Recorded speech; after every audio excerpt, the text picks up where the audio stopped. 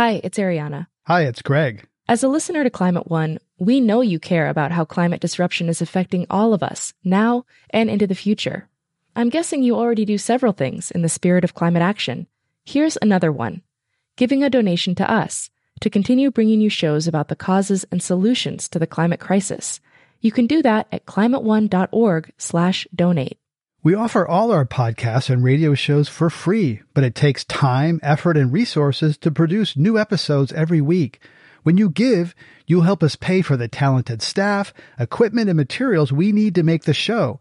And you'll join a group of other dedicated funders and community supporters who keep Climate One on the air. If you're inspired by the guests and conversations we curate, please consider making a gift today at climateone.org/donate. Thank you for your support, and thanks for listening. How will we power our future? Can we create a healthy and clean economy? Climate One at the Commonwealth Club is at the forefront of the global debate about energy, economy, and the environment. Bringing together the brightest and most provocative leaders of our time, Climate One is the place where big ideas get heard. With thoughtful and insightful discussions on policy, business, science, and culture, Climate One founder Greg Dalton gets to the heart of the matter.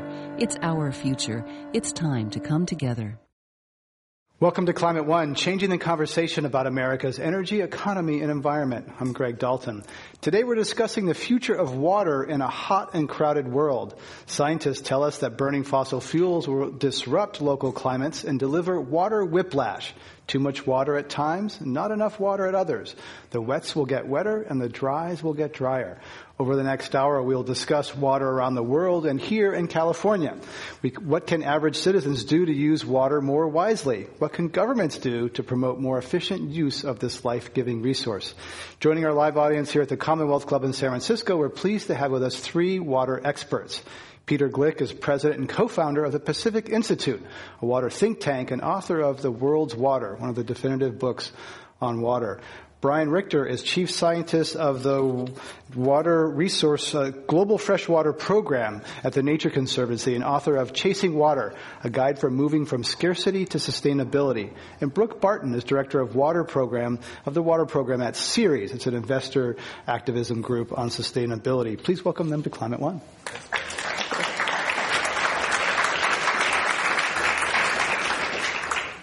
I'd like to begin by asking you briefly, by way of introduction, to tell us how you got into water as a profession. Brooke Barton, how did you get into water? I mean, we all came from water way back, but let's... Well, I guess my first sort of formative experience with thinking about water scarcity was growing up in New Mexico. I grew up in Carlsbad, New Mexico, which is a ranching area, which is a oil and gas area, and now is very much the epicenter of hydraulic fracturing in New Mexico. And really, we had a beautiful river. We have a beautiful river running through my hometown. It was always subject to drought and clearly something that the community appreciated, but we didn't fully have control over the health of that river year to year because of a lot of the different activities going on. So that really struck a chord with me growing up. I've come to this profession through a roundabout way. I worked in international development for a while, and at Ceres, we've really had the opportunity to work with corporations and investors in a unique way around water, helping to reframe it as a financial and economic risk that's important to their bottom lines. Thank you. Peter Glick, how did you get into water as a profession or as an area of wonder? Well, thank you. And thank you all for coming. I came out of academia. I came out of environmental science, out of engineering. But it became pretty clear to me early that engineering was not the big problem or the big solution, that environmental problems were in the end all connected to water. Every one of them that we think about, food, energy, human health, ecosystem health. I worked early on the connection between conflict and resources, and everybody was talking about oil, and it just became more and more clear to me that in fact it wasn't oil, it was water. And so I've continued to work in that field. I grew up on the East Coast, but my dad was always drawn to western rivers and spent an inordinate amount of time for an Easterner down in the Colorado River.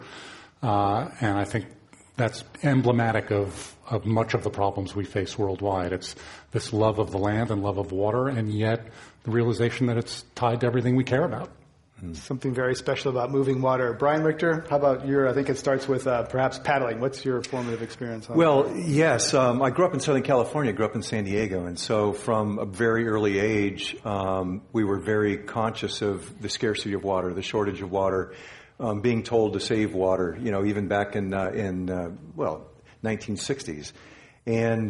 But I did have a chance to start working as a whitewater river guide in the Sierra Nevada and Stanislaus River, and during the time that I was working as a guide, they started, or were about to start construction, I guess it's New Melones. And that made me very curious as to why they were going to build a dam or another dam on the river, and why do we need that dam, and didn't they know what it was going to do to the river, and that sort of thing. And that line of questioning sent me off to graduate school, and I've been pretty much working on that same question, I guess, for the rest of my career, trying to figure out how do we manage water in a better way so that we can hopefully have less impact on the natural world. Peter Glick, let's talk about water internationally. How is water connected with Islamic State and what they're doing right now? Okay, so that's a great example of conflict over water. We do a lot of work at the Institute on all aspects of sustainability, but one of the pieces is looking at the historical connections between conflict and water resources. And we maintain a chronology. If you like history, we maintain a chronology that goes back 3,000, 4,000 years with examples of conflict over water. And unfortunately, the earliest examples, 3,000 or 4,000 years ago, were in ancient Mesopotamia, the Tigris and the Euphrates River. Today, Turkey, Iraq, and Syria. And again, unfortunately, the most recent examples are in the same region. It's a region where water crosses borders. It's a region where there are tensions over ideology and religion and politics and access to resources. And unfortunately, right now, in the Tigris and the Euphrates Basin, we see the conflicts that have arisen for historical reasons, but we see conflicts where water is at the heart of water as a tool of conflict, water as a target of conflict, water as a weapon of war. It's another example of our inability really to separate politics and water. And isn't there even some example that water played a role in Sudan and other areas? It's the Middle East now, but it seems to be a lot of civil wars. Even civil wars within countries can be water related. Peter Glick. Yeah, I think the way to think about this is not wars over water, but the role that water plays in worsening conflicts, right, or triggering conflicts, or being used as a weapon or a target of war like we see on the Tigris and the Euphrates. But there are other regions in Africa, for example, where pastoralists and farmers are in conflict over control of water, over access to water points.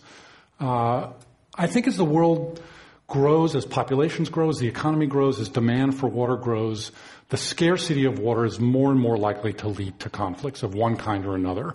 We see conflicts in the western U.S., and hopefully they won't be violent conflicts, but they're political conflicts. And in parts of the world where politics is more difficult, sometimes what we have is violence. And I think we're going to see more of that, not less of that. Brian Richter, your book also has a list of some of the high-stress areas. It includes the Central Valley of California, the Colorado River, but internationally, what are some other flashpoints for water?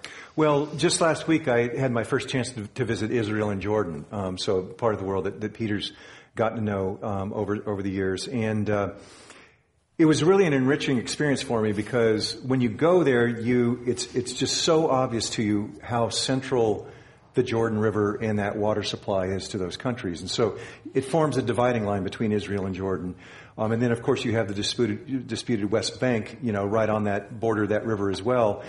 And those countries literally would not exist without the Jordan River. It's 95% of their water supply.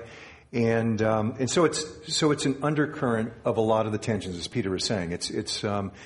It's a source of conflict. There's a lot of fear over the competition or not having enough.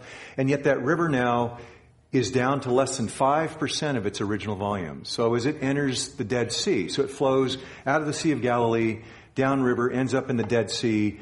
Basically no water makes it to the Dead Sea anymore because it's so heavily used upstream. And as a result, the Dead Sea, the water level in the Dead Sea is dropping a meter every single year. And so as the shoreline recedes, all the tourist resorts that are around the Dead Sea are all, left high and dry and kilometers away from the edge of the sea. And so it's, they have some real serious challenges there. And it was just, what was fascinating to me, Greg, is to see that, yes, there was tension in the air, but also they continued to have a conversation about how they're going to mutually utilize that water resource. Brooke Barton, that raises the question of sort of business impact, economic impact of water stress, water lines receding away from resorts, impact on property values, et cetera. How are some of the companies involved in Ceres looking at this water stress and conflict? Because certainly it's important to their business. Yeah, I think we're entering a whole new paradigm in the business community and how they think about water and how they value water. Traditionally, in almost every place we can think of, the business community has typically been preferenced with cheap, abundant water, even in places where water hasn't been that abundant. So CFOs of major corporations, when they're looking at their financial statements, water is not coming up as a significant cost driver. It is really a de minimis cost traditionally. And I think that is changing slowly in some places where we're seeing the price of water, especially the price of industrial water, go up. But it's not happening fast enough for that to be the motivator. What I think has become more of the motivator, and certainly we've been working with the investment community to help them ask these questions of companies, but it's the fact that these shortages are going to lead to decisions by politicians around who gets the water. Increasingly, companies are afraid they won't be on the favorable end of that decision. And we know, there have been many examples of companies losing their access to water because of concerns by communities. Coca-Cola, the story of Coca-Cola in India is certainly been repeated often. It is certainly a story that, where concerns by community in southern India led them to have to shut a bottling plant.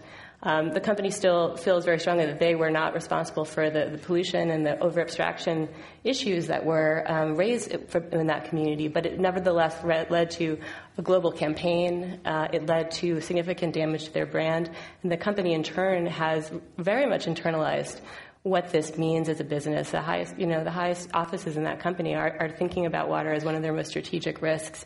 In the past 10 years, have invested at least $2 billion in water efficiency projects within their own operations globally, but also investing heavily in projects around their plants, really thinking about the watershed and putting dollars and partnerships in place to help restore rivers, to help replenish groundwater.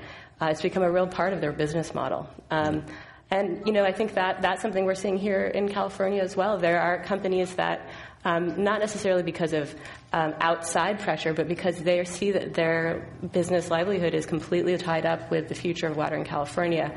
Driscoll's Berries, which is based out of Watsonville, is one of the largest berry producers in the whole world, is a really interesting example of a company that looked out and saw what a tremendous risk they're facing in terms of the groundwater that they depend on in the Central Valley.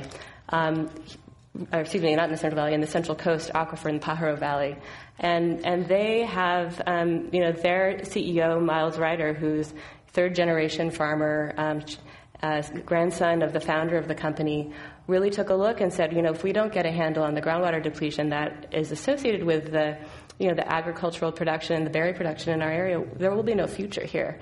And they've played an instrumental role in bringing together the growers, the landowners, and other parties that have traditionally been at each other's throats in that area, regulators, conservation groups, to come up with a plan and working really directly hand in hand with farmers to help them be much more efficient with water use, to help recharge aquifers, and to really look forward to how they can chart a future going, in the context of obviously the worst drought this state's ever seen. Peter Glick, is that kind of collaboration the exception or the rule these days in terms of a company saying, we've got a problem on the horizon, it's not this quarter, it's not today, we better plan for this and get ahead of it? So the bad news is it's the exception, but the good news is that it's increasingly the rule. I think Brooke's point is absolutely right, that companies are an example of groups that are coming to realize the risks associated with our failure to deal with water. There's corporate risk, there's regulatory risk, there's access risk to the water itself, there's reputational risk to companies. And the companies that don't figure that out are the ones that get blindsided. They're the ones that lose reputation or lose access to water, lose license to operate. And the ones that do figure it out, and it's not just companies, but it's the farmers or the cities or the individuals that do figure out that these risks are growing, think about ways of reducing those risks. They figure out ways of restoring groundwater or working with local communities. They figure out ways of using the limited water that they have more efficiently. So it's the exception, but unless it becomes the rule, we're not going to move towards sustainable water. And I think the realization that we have to move toward more sustainable management is driving some of these innovations. And if that's the good news, I think there's more and more of that to be had. Peter Glick, you've been a big advocate of the human right to water. Is that in conflict with, say, creating water markets or in a collision course with some of these corporations, or are they compatible? Yes, so there's an enormous tension in the water world between the human right to water and water as an economic good. And the truth is, I think it's both of those things. We did early work on the human right to water. There was a tremendous debate worldwide about this. And in 2010, the UN formally declared a legal human right to water and sanitation. It was a great thing. And now there's a lot of debate about what that means, how you implement it for companies, for countries, for individuals. But there's clearly a human right to basic needs for water and sanitation. But water is also an economic good. It's fundamental to our corporate operations, to the production of food. We ought to price water. There's a big debate about pricing of water and water markets. Balancing the human right to water and the economic aspects of water is another of these challenges in the water world. We want to price water because we want it to be used effectively and efficiently, but you don't want to price water in a way that makes it inaccessible to the poorest populations who need water no matter what, no matter their ability to pay. And that's an interesting challenge.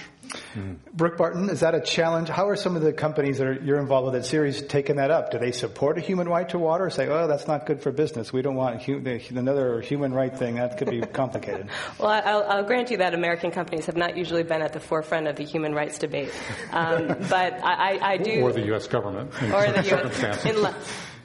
Indeed. But I would definitely say that it is becoming much more widespread a policy matter within companies that do have a significant impact or interest in water. And, numerous companies, some of the ones we've mentioned already, Coca-Cola, Nestle, companies like Ford even, which doesn't have a particularly large water footprint, have stepped forward and said, we recognize that it's incumbent on us to understand the impact that our water use has on the communities that are near our facilities that are affected by our supply chain. And we're going to start to try to do something about understanding that and hopefully responding to it. And what that means exactly is different for every company. We're in a very early stage in understanding how companies can address human rights. But I think that the point that, when we talk about water markets, and there is a lot of enthusiasm right now about how water is the new oil from a kind of financial investment perspective. There's a lot of folks on Wall Street talking about how we're going to be in a future of very sophisticated water markets that where we're going to be able to make a whole lot of money on speculation of water. And I think one of the messages that we're really trying to focus on with the investment community is that water is not like oil. We do need to build water markets that are much more effective in allocating water, that do signal the true value of water. But we have to keep in mind this sort of lifeline human right access. And we have to keep in mind that water has value even if it's in the ground and in the river. And that's different from oil. We don't really put an economic value on oil if it's never going to be taken out of the ground. But we really need to think about the fact that water has no real substitutes, unlike oil. And we all know we're hopefully moving toward a future where there is less fossil fuel. We are all investing in generating other energy alternatives. That's not the case for water. I mean, desalination is going to play its role, hopefully a fairly small one, but we do not have large-scale replacement. So this thinking about the parallels between the water markets and the oil markets, there are some flaws and a lot of opportunity, I think, to help shape those now while we're still early in the space of developing water markets. Brooke Barton is director of the water program at Ceres, an investors advocacy group. Our other guests today at Climate One are Peter Glick from the Pacific Institute and Brian Richter from the Nature Conservancy. I'm Greg Dalton. Brian Richter, if there is a market around water as an economic good, does the environment lose? Well, not necessarily. I think that both the conflict between the human access to water as well as how the environment fares in a water market context. We can have all of those things together, but they depend very heavily ultimately upon having good governance, having the institutions and the capacity to manage the water well, to meet all of those benefits. So one of the things that gets really mixed up here, Greg, with water markets and pricing of water is that there's a misunderstanding that you can actually buy the water itself, that you can actually own it as a resource. And that in most parts of the world, that's actually a fallacy. The government actually retains the ultimate ownership of the water. That's true here in California. It's true in the western United States. But what they do is they issue the right to use the water. So when we talk about a water market, what we're talking about is trading in the rights to use water rather than trading water itself. Now, the reason that may seem like a nuanced semantics to a lot of you in the audience, but it's important because it highlights the really critical role that government has to play in regulating a market and setting the rules and making sure that the environment doesn't get left out, in making sure that human access to water is provided. I think all three of us really understand that with pricing and with markets, they can do a lot of good. They can really incentivize, if you have the ability to trade water that you've saved. In other words, you're a farmer, you invest in more efficient irrigation practices, you save half of the water. You no longer need to use your full right to use water. If there's the ability to trade that water, to actually sell the water, lease the water, it's a hell of an incentive for driving conservation and driving better efficiency. And to your question more specifically about environment, as the Nature Conservancy and an organization that's very familiar with real estate transactions, we've bought, as much land as just about any private entity within the United States over the last 50 years. We see markets as a huge opportunity for us to be able to buy water rights back in systems that have been over-appropriated, where we have too little water flowing down the rivers. We see the opportunity of markets is we can use the power of raising money in various ways to buy some of those water rights back and put them back in the river where we need them. Peter, quick. There's an important point, though, that I want to emphasize that Brian mentioned, and that is that when we gave away all the water, we didn't give it to the environment. We took it from the environment. Yeah. So all of the water rights in California and most of the West are use rights, and they're being used by humans, and they come out of the environment. And if we need to figure out a way to, if we're going to move to markets of any kind, we have to figure out how the ecosystems can participate in markets. And we haven't, there are examples of that, but we haven't done that well enough. Peter Glick, some people hear water markets and they hear privatization, and that's a scary thing. Is water privatization always scary? Yes. but it doesn't have to be. And this is Brian's point. Privatization takes a lot of different forms. A bottled water company that pumps public groundwater and turns it into a private little plastic bottle is privatizing water. It's commodifying a public good. A private company that takes over water management of a water system is a form of privatization that's totally different. Privatization has risks to it.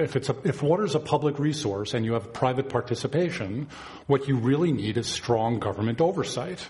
You need regulation, you need monitoring, you need public input into the privatization process. And we've published on this at the Pacific Institute. There are reports that you can get. There's a great old report now called The New Economy of Water that looks at this. And we're not anti-privatization, but there are serious risks to privatization that if you don't have strong governance, come back to bite you. And so I think that's the balance.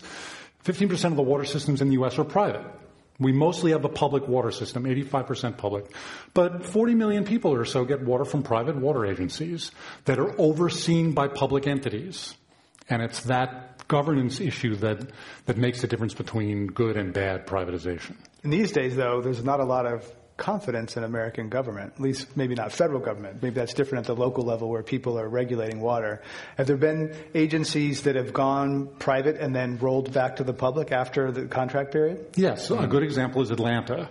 There was a big push toward privatization of these public agencies in the late 90s and early 2000s, and Atlanta was probably the biggest city that went private.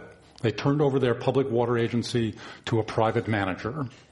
And within 2 or 3 years, they had to reverse that because the prices went way up and the public service went down and complaints went up and pipes weren't being fixed, and they actually rolled that back. Great Britain privatized their water system completely in 1989, I think it was, Margaret Thatcher, as part of the privatization push.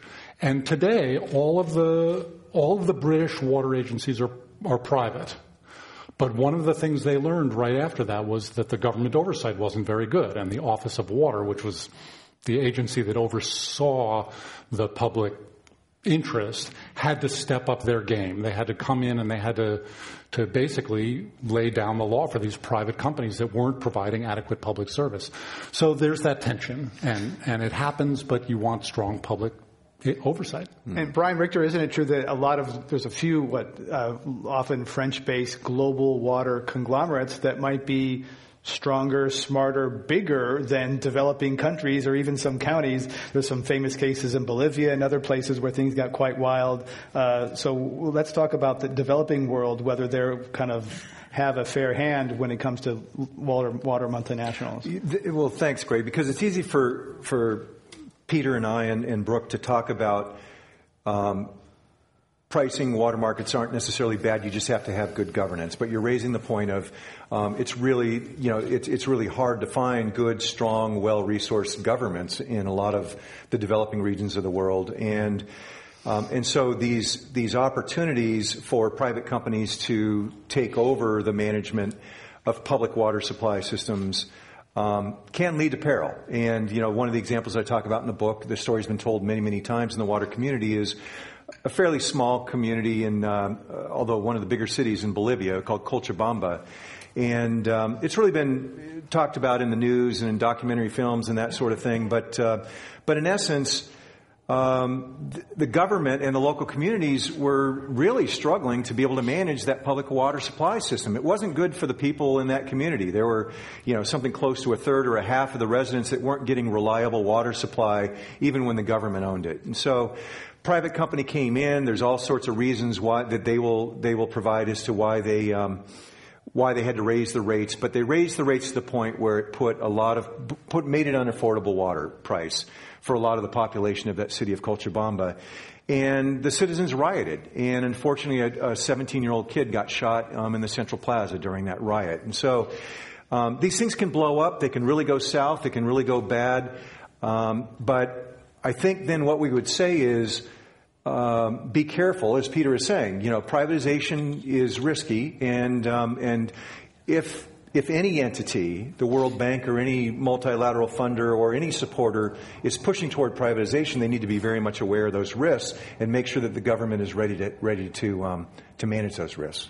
Brian Richter, you also write about some success stories, China being one of them. Let's talk about the positive side where water is being managed well and models for other governance and water stewardship. Well, the one that I really spent a lot of time in my Chasing Water book talking about is Australia. You might set up the big dry and what the lessons are from that. Great. So back in about 1997, Australia went into their drought of record. It was called the Millennium Drought. They also called it the Big Dry. It lasted for about a decade. It lasted until 1997, 1998 in different parts of Australia. It was absolutely devastating to everything there. The ecological health, there were massive fish kills, there were toxic blue-green algal blooms. Farmers and dairy producers lost entire herds of cattle. Rice went out of production entirely during that time. And I think it was a bellwether for a lot of countries that are on the brink of water scarcity, where they're so heavily dependent upon using the available water supplies on a normal basis, and then all of a sudden you go into a drier than normal period like you're experiencing here in California with your drought, and all of a sudden you're getting 20%, 30%, in Australia, 60% less rainfall during that 10-year period on average. And so, devastating ecologically, devastating economically. another parallel in Australia was that the state governments really were sort of dominant with respect to managing water allocation, water quantity in Australia. That's very much the case in the United States. Our federal government has a lot of say in water quality, much less say when it comes to water quantity. So the states rule. And that was the case in Australia, but when things got so bad in Australia, the federal government, the Commonwealth government stepped in and said, you're not moving quickly enough to adjust to this horrible situation. We're going to basically take over the water of the Murray-Darling Basin. And they used a couple of international biodiversity conventions, by the way, to do that. But they took over, they passed a national act in 2007. It set up a basin-wide authority. So even though the Murray-Darling Basin is shared by multiple states in Australia, they put one unified authority in charge and charged them with coming up with a new plan for managing the water. To make a long story short, what the plan ultimately said is we have to get our water use down by a third. And we have to do it really, really quickly because everything is at risk. Our water security, our economy, the ecological health of this system is at grave risk. We have to get water use down by a third.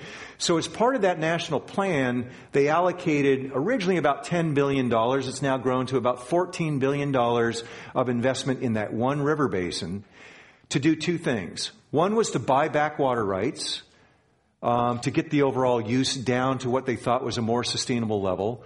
And second, they're investing really heavily in farmers, paying them to implement much more efficient irrigation systems. And as they do that, the agreement with the government, they give them the money, but the agreement is that the water that's saved, most of the water that's saved, goes back to the Commonwealth government. And so the combination of actually buying the water rights themselves and then paying for improved irrigation efficiency, those are the two ways that they're getting to a third less water use. And Greg, they're making extremely good progress. They're getting closer and closer. Probably within the next 5 years, they should be able to get it down to that target level. And it will be a much more sustainable level. The use is going to be brought down to a level that they feel is going to be much easier to handle going forward into the future, even during future droughts like the Millennium Drought that they just had. Brian Richter is the chief scientist of the Global Freshwater Program at the Nature Conservancy. If you're just joining us, our guests at Climate One today also include Rick Barton from Ceres and Peter Glick from the Pacific Institute. I'm Greg Dalton. Peter Glick, a delegation of Californians recently went to Australia to learn about the water situation there. Some people think that what happens in Australia might be a harbinger for what happens here. What lessons for California can we learn from Australia? Well, we haven't learned the main lesson, which is it's smarter to do these things in advance than in a crisis. They had a Millennium Drought. Brian's absolutely right. It started like our drought, went a year and then 2 years and then 3 years, and they did what we did. They muddled through. They overpumped their groundwater. They didn't think about water rights. They did minor things. And then it kept going. It was 4 years and then 5 years and ultimately 9 or 10 years.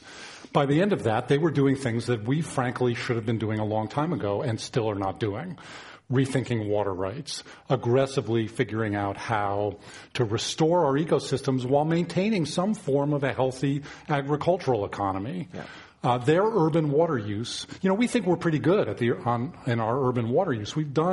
Most of us have replaced our toilets and our washing machines, and we're trying to get our water use down. Their urban water use is half or less than half of what a Northern Californian or a Southern Californian water use. Does that include all the beer they drink? Yeah? Maybe not. Okay, all right. And it's not good beer, by the way. So the point is that we're in a bad drought now. We may be in a long-term drought, as was Australia, and we are not yet doing the things that they learned they had to do and could do successfully. I think if next year, winter's just started, the rainy season's just started, we don't know whether we're going to have a wet year or a dry year. If we have another dry year, we're going to start to look finally at some of the things that Australia has taken to heart, that we've not yet taken to heart. Brooke Barton, another thing that happened in Australia is they built some desalination plants, hugely expensive, and then they mothballed them. You said earlier that desal, you hope, will be a small part of it, but some people look at desal. San Diego says it's got to be part of the picture.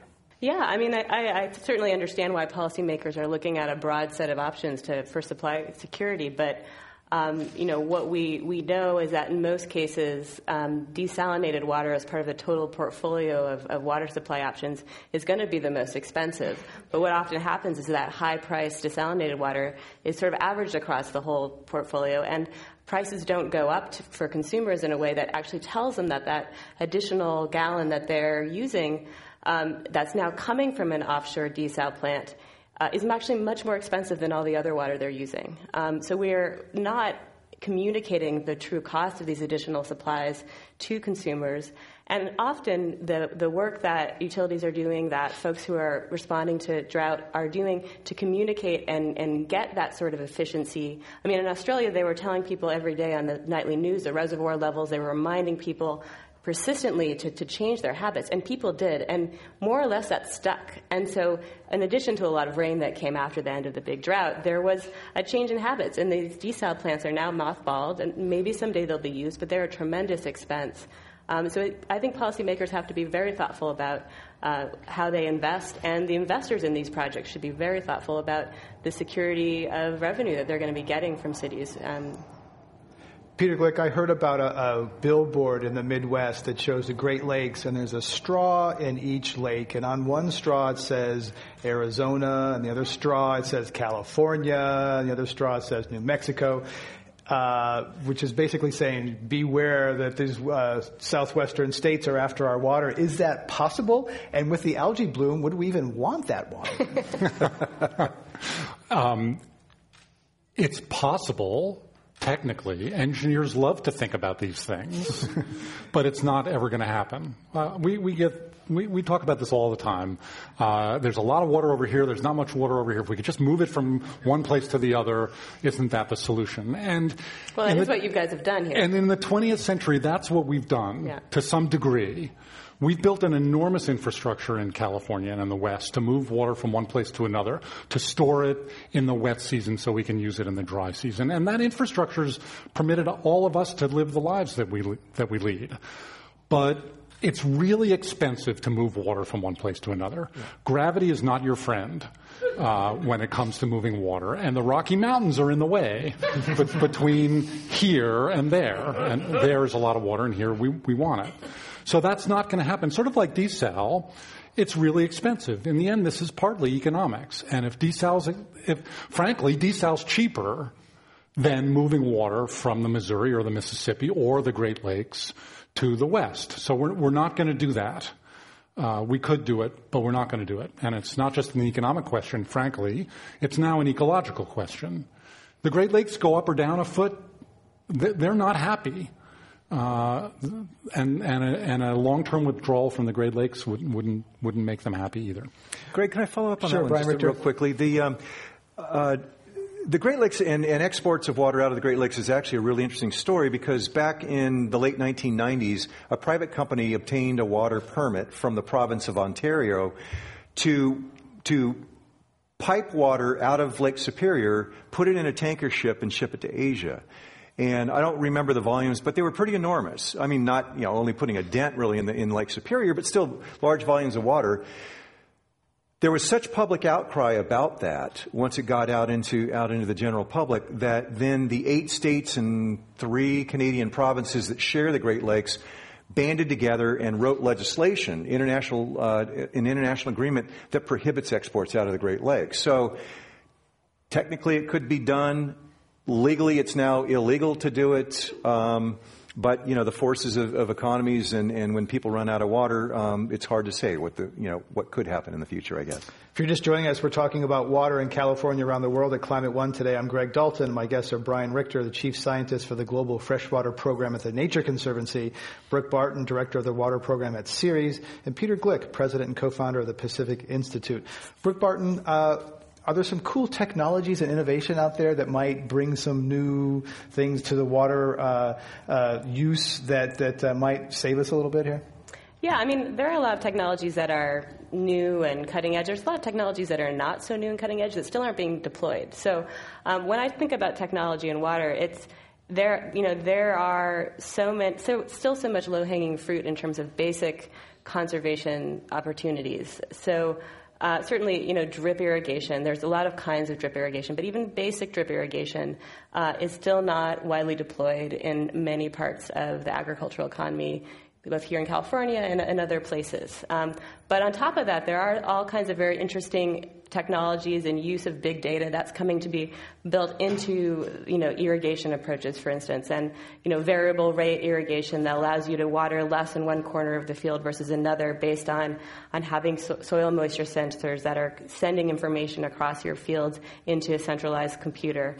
There's a lot of interesting technology that's being developed that growers are already using that comes from cloud-based computing, layers of information around weather patterns, evapotranspiration, data that can now be used in a much smarter way to help farmers plan when to irrigate, when to seed, when to harvest. So just on the agricultural scale, there's a lot. But again, I think we're facing some of the same systemic challenges to uptake. We see the price of water being too low sometimes to justify that irrigation. We see problems between the incentives because the folks who are farming the land are not the same as the ones who own the land and therefore have a different stake in improving water efficiency. And more than anything, we simply aren't seeing as much demand from companies, the folks who are buying agricultural produce for that efficiency. So that's a big focus of ours, is how do we get the food and beverage companies that have a stake in these aquifers, have a stake in the rivers that are irrigating the food that enables them to, thrive as companies, to do more to work with farmers, to finance that drip irrigation, to help them take on some of the newer technologies much faster. Peter Glick, there's been a terrible drought in Texas, and yet fracking continues in that state. Let's talk about fracking and the drought and water, and whether how that's going to affect demand and quality of fresh water. So that's a big topic, obviously, but and we're doing a study actually right now for the state of California on the risks of fracking, focusing on our pieces, the water risks. There are a lot of pieces to that puzzle. One is the amount of water required for fracking, and fracking is hydraulic fracturing. It's a method to expand our ability to extract oil and natural gas. And there's concern about a potential great expansion of fracking in California, although it would be for oil, not for gas. But the amount of water is an issue. We're obviously in a drought, and we're a water-short state even when we're not in a drought. Is that going to be a challenge? The bigger concern from our perspective is to water quality. We risk contaminating our groundwater aquifers. A lot of produced water comes back up with the oil and gas that's produced, and we have to dispose of that. And in California, as hard as this may be to believe, we still have unlined pits for surface disposal of oil and gas produced water, which is a serious threat to groundwater contamination. So there are water quality problems, there are water quantity problems. I think it's a problem that we need to understand better before we permit any sort of expansion in this state. And some people would say the industry is moving toward waterless hydraulic fracturing, perhaps using recycled water, salinated water, that they're aware of that water risk. But Rick Barton, did you want to comment on fracking and water? Yeah, I just wanted to say that, we've looked at this question from the national level. We've looked at 40,000 shale wells that have been fracked in the past year and a half, and indeed, there is a very shocking, correlation between the predominance of shale energy development and drought conditions. About 55% of the wells that were drilled were in regions of extreme drought in the past year and a half. So Texas, New Mexico, California, a few other regions. 47% of all the wells that were fracked in the country were in areas of extremely high water stress, meaning water is already over allocated in those places. And so the oil and gas companies are facing some challenges increasingly to access the water. And something along the lines of 40% were in areas of groundwater depletion. And groundwater was being used for this activity. So it's not just in California. I think the scale of hydraulic fracturing is actually quite small in California at this point. It's not likely to expand at the scale we've seen in other places. And the common refrain in the industry, of course, from oil and gas producers is, in Texas and in many of these states, we're using less than 1% of total water use. But if you look at it on a regional scale, at a localized scale, there are counties, Colorado and Texas, New Mexico, where something like 85% of all water is going to fracking. So the communities there are under intense pressure to sell their water, to receive the pollution, and really bear the burden. Let's go to our audience questions. Welcome to Climate One. So you guys have been talking about sort of the relatively near-term issues of water challenges that we face over the next few years, decade. But there is research, for example, from the University Corporation for Atmospheric Research that shows a little after the mid-century that most of the contiguous United States will be in drought conditions equivalent to 2 to 3 times the 1930s Dust Bowl. Can you please comment on what we're going to do and those timeframes? Peter Glick? We're not prepared for that. So the reality is the climate's changing. The reality is the climate's changing because of human activities. And the reality is that one of the worst impacts will be on water resources.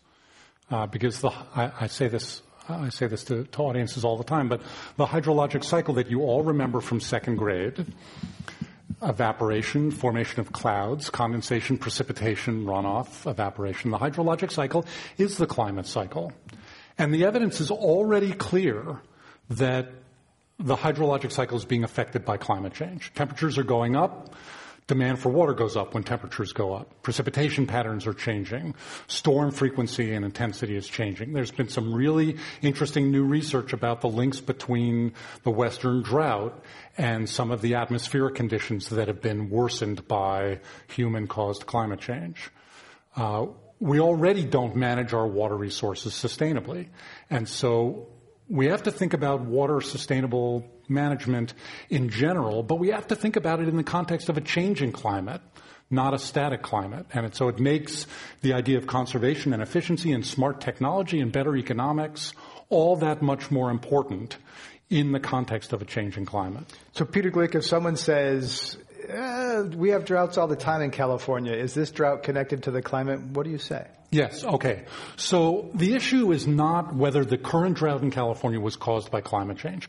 That's a misleading comment because it's easy to say we don't know. The issue is whether or not the extreme events, droughts and floods that we're experiencing are now influenced by climate. And the answer to that is unambiguously yes. So would this drought have occurred anyway? Maybe. We get droughts all the time. But it's hotter now. The last 36 months in California have been the driest in the historic record. They've also been the hottest in the historic record. And that alone is an influence of climate change on drought. It means demand for water goes up. It means pressure on the existing reservoirs goes up. It means evaporative losses goes up. The Hurricane Sandy, caused by climate change? Wrong question. Influenced by climate change, because sea level has gone up 9 inches in the last century, and it occurred at a time when sea level was high, when the tide was high. The flooding caused by Sandy was worsened by climate change. That's the issue. It's the influence of climate change on these extreme events now. Peter Glick is president of the Pacific Institute. You're listening to Climate One. Let's have our next question. Carter Brooks, artist and philosopher of climate art. So, for any of you, but I think Peter probably is the one that can answer this. When one of the places that water is stored is in our alpine regions, our mountains here in California, obviously. But I sort of, in the long term, looking at the Himalayas and the rapid, deflation of the glaciers there, wonder about the day when there's no longer a buffer of water for something like a quarter of the world's population. So my question is, what do we know about how soon that buffer of water will be a concern for us, and what are your thoughts on preparing for unreliable water for a large part of the world's population? The water towers of Asia. Yeah, it's a great question, and it's very relevant for California because we depend on snowpack in the winter to store our water. We depend on the slow melt of that snow in the spring and the summer because we can't possibly build enough storage, physical storage, to mimic that, to replace that. And we're losing that. But this is one of the things that we know with a very high degree of confidence in the climate science community is we're losing snowpack. Snow lines are going up. More of what falls in the winter is falling as rain and not snow and running off faster. And we'll see it in the Himalayas and the Alps and the Andes. And it's a terrible complication to our water management problem. It's not going to stop raining. These areas are not going to lose water overall, but they're going to lose their buffer. They're going to change. We're going to have management problems with the change in the timing. We're going to see more flooding in the spring than we would have seen otherwise. It's another example of the things that we know are already happening and are going to get worse. Yeah, let me just elaborate on. Peter alluded to this problem of there are management challenges with the change in timing. So in much of the West, the timing of the peak of snowmelt runoff off the Rockies and off of some of the mountains in the Pacific Northwest has shifted, notably shifted by a week in some places, 2 weeks, 3 weeks in others.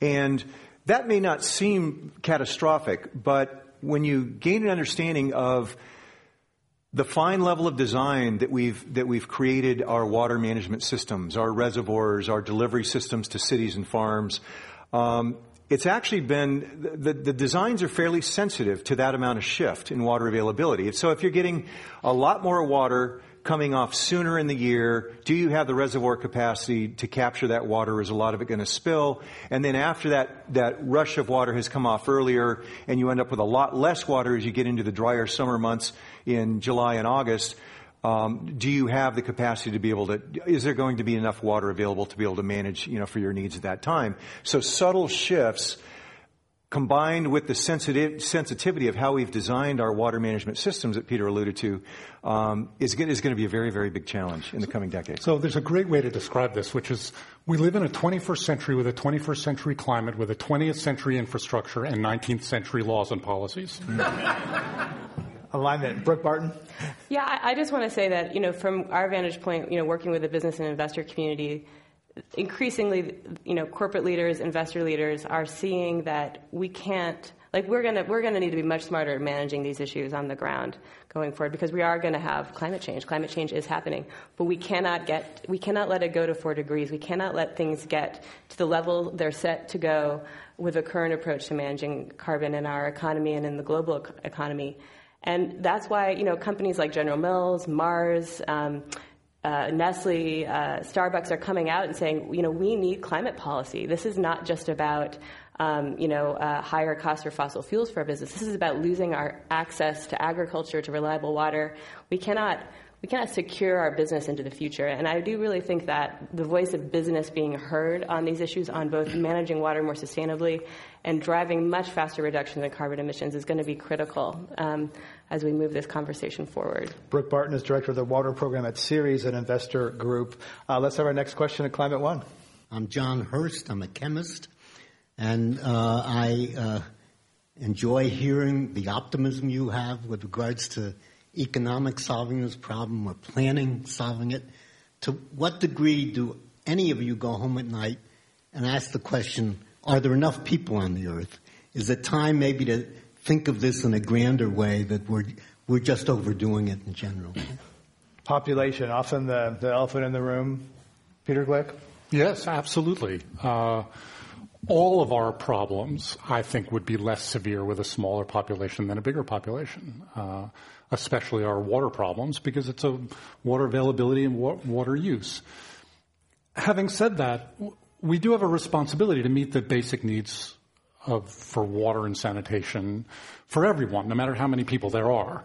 So we have to get the population problem under control. I agree.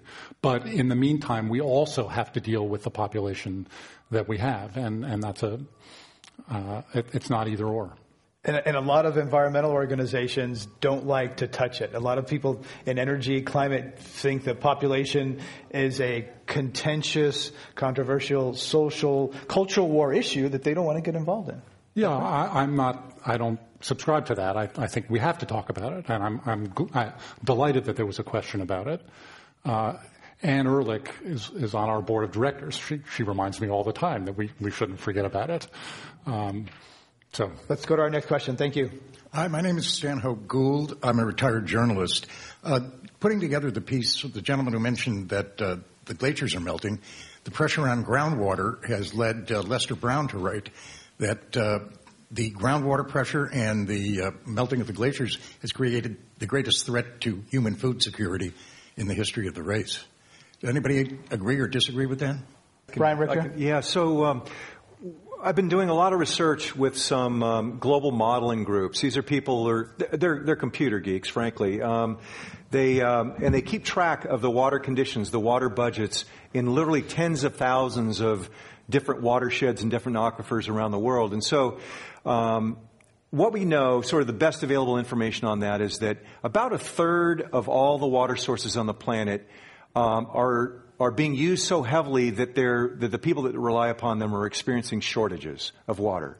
So about a third of all the water sources. What I mean by shortages, it means on an ongoing basis in a lot of places. It means during certain months of the year. In other places, it means only when we have a severe drought in others. But a third of all of them are the people dependent upon those systems are experiencing shortages. About half of the world's population is dependent upon those places, but the most frightening thing to me is that 3/4 of all irrigated agriculture relies upon water sources that are experiencing water shortages. And so, yes, we have a very, very serious issue there. And there are certain crops that, tomatoes, corn, wheat, there's a number of crops that the portion that are being grown with irrigation are situated in disproportionately areas of water stress. So there's a number of individual crops that are being grown in places where, in 80% of the places where they're being irrigated, they're experiencing water shortages. So it's quite frightening. It's quite frightening. When you talk to climatologists and people like that, they talk about how fast things are happening. Is time a concern for you people? Oh, yeah. Absolutely. How much time? I mean, what are we talking about? We're on a racing train here, and nobody's at the controls, is my feeling. Thank you. On the groundwater question, another way to think about this is by some estimates, a third of global food production comes from unsustainable groundwater basins where we're overpumping groundwater. And the Central Valley comes immediately to mind, as does northern China, as do great parts of India, as extensive parts of northern Africa. That's unsustainable. We cannot maintain that level of food production because those groundwater resources are going to become more and more expensive. That's peak water. It's like peak oil. It's a non-renewable resource when we use it like that. That's a crisis. It's one of the things that led to groundwater law for the first time in California this year. We were the last state, the dubious distinction of being the last state to have any sort of groundwater law. And we do finally, but it's going to take many, many, many years before, even in California, even in a good year, our groundwater basins are not in gross overdraft.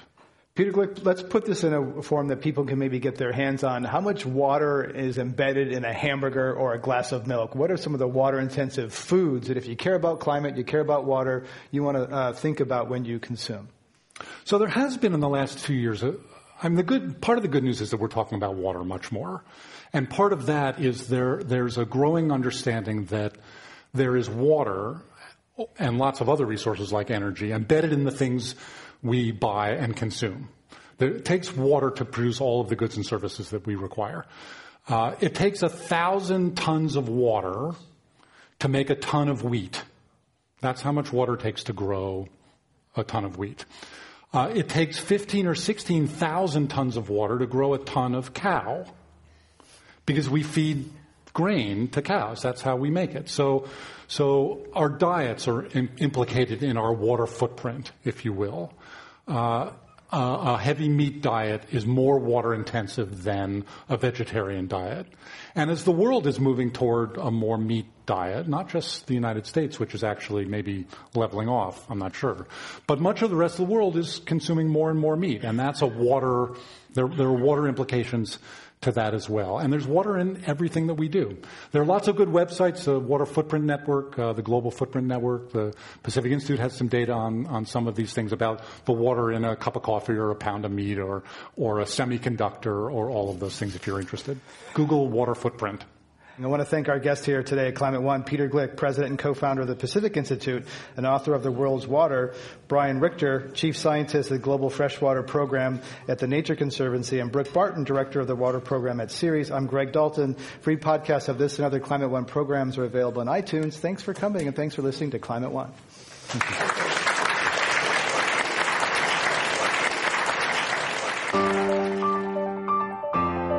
Climate One is the sustainability initiative at the Commonwealth Club of California, a nonprofit and nonpartisan organization. I'm Greg Dalton, the executive producer and host. Our producer is Jane Ann Chen. Alyssa Kerr is the assistant producer. The audio engineer is Andre Hurd, and editor is Annie Chelsea. Commonwealth Club CEO is Dr. Gloria Duffy. This is Climate One, a conversation about powering America's future.